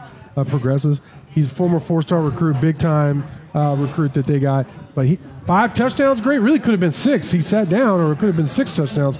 I was having flashbacks to Kalen Balazs. Don't bring up that name. Was that 7 or 8? What was it? Oh I was there. I went to that game? Yeah, it was one of the hottest games in terms of, like, there was steam coming off the field at night, and it was a record temperature, record high for Phoenix. So to give you an thinking, that's a really hot. It was really hot, and that was Jordan Brooks' first game against a Power 5 opponent. And I remember, of course, now he's a Pro Bowler for Seattle in the NFL, but he was like, man, I don't know if I'm ready for if I can play college football, because first game, oh boy, runs for 8 touchdowns on us, But needless to say, he got better and improved. But I had flashbacks to that, because Kansas State basically lined up and said, we're going to do this, and you can't do anything about it. As opposed to Tech's offensive philosophy is like, oh no, you're going to do this, so we can't do that. You know what I mean? It's like completely opposite thought processes, and we didn't. DeRuyter, who again I'm a huge fan of, but he is definitely one of those old school type coaches. Doesn't want to be in that press conference. You could tell he's been told to do it, so he's doing it. It's part of his job. But people ask, like, why couldn't you stop it? And he said he couldn't stop the QB power running game with Avery Johnson because they weren't prepared for it. They hadn't seen them do it a lot in the season, which I saw Avery Johnson run against Missouri, for example. I think he had a touchdown run. He didn't run as much against Tech, but they didn't have as much success against Missouri as they did against Tech because Missouri adjusted. But that kind of shocked me. They weren't ready for the Kansas State quarterback running game. Hello? They've been doing that for like decades, and they did it last year to you in Manhattan, Kansas. So that was surprising. He said they made some adjustments. So I asked him, I said, well, what adjustments did you make? And he said they couldn't give. Do you have that? All right, here's what he said. Well, I can't go into all the detail of what we do. But clearly what you've got to do is when they get into the 3-back sets is get guys that normally we're seeing 1-back sets or 2-back sets, your eyes have to change. And so getting into guys in a position where they're going to have better leverage points. But they did a good job of getting people spread. And even though you're setting an edge, if you're too wide, there's more room inside of you. There's more room for whoever's that inside fitter to maybe not make a tackle as well as you would have if everything's in tight. So in a nutshell, it's getting guys to understand what they were doing, who needs to set edges, and how we've got to get it compressed. So he said basically, hey guys, look for the run. They got 3 backs out there. You know what I mean? Maybe get a little closer to the line of scrimmage. So they didn't change personnel. They didn't really change their alignment a lot. And clearly it didn't work. Now, again, just 2 weeks ago, they held Baylor to 17 rushing yards and sacked them 6 times. So DeRuyter and the defense looked like the Doomsday defense or the Steel Curtain or whatever 2 weeks ago. Last week, they looked like Texas Tech defense, to be honest. That we've seen for they look like the Olay defense. I mean, How many times did Johnson go fake it to the outside and then cut back inside and it wasn't touched? How many times did he go into the end zone and wasn't touched once by any Red Raider? Yeah, and how many times did we feel like Kansas State felt any kind of pressure on offense? None. Like never. There was never a time like, all right, here's a big third. Like, do you remember the third down thing going off in the Jones in the second half? I don't know if they even got to third down. And you how many times? You go back to passing. I mean, with obviously turnovers will accelerate it, but when you're passing those incompletions and you're stopping the clock, it does not help the defense going back out there after 3 now or even 1-2 plays, for example. Or just a turnover. Right. I mean, there was like 3 picks in 15 plays or something like that. I mean, and a 4th one was dropped. It was like a fair catch. I mean, basically. So, I mean, it's all – that's one thing that Joey McGuire said when he was hired, and that was a key point, is that he said, we're going to play complementary football. We're going to play defense. And ironically, even though the defense struggled last week, I feel like the defense is doing a much better job of playing complementary football this season than the offense. But even special teams was not good last week. And let's be honest. They had there was 2 games at least 1.5 games where in all 3 phases Texas Tech looked solid, well coached, all that. Confident. They played with some confidence as opposed to last week. And then last week it was just from the get-go really all three phases struggled. Well, it'll be a big night for Austin McNamara tonight. He's from the Utah area. You know, hopefully he didn't have to be utilized a lot. Right. Well, he might be. And then, right. BYU's got a top guy, too. So I know, McNamara is pretty pumped for tonight. And, he was courted by BYU. He's gone to games there. And so you would expect him coming home, hopefully, to have a big game tonight. I mean, somebody's got to provide a spark. You see all these interceptions, and somebody's got to, they got to make some. I feel like we used to talk about this. You got to make some adjustments, and one coach never made adjustments. But he's a good guy. He's a nice guy. I deserve that. No, that wasn't a dig at you, though. That was a dig at him. So, hey, when we come back, we will take a look at the offense and defense for tonight's Red Raider game against BYU. They will kick it off in an hour and a half from now. 6 o'clock. So it's the Red Raider Outfitter Rockin Pregame Show live from the patio at Bubba's 33 at South Plains Mall on Rock 101.1.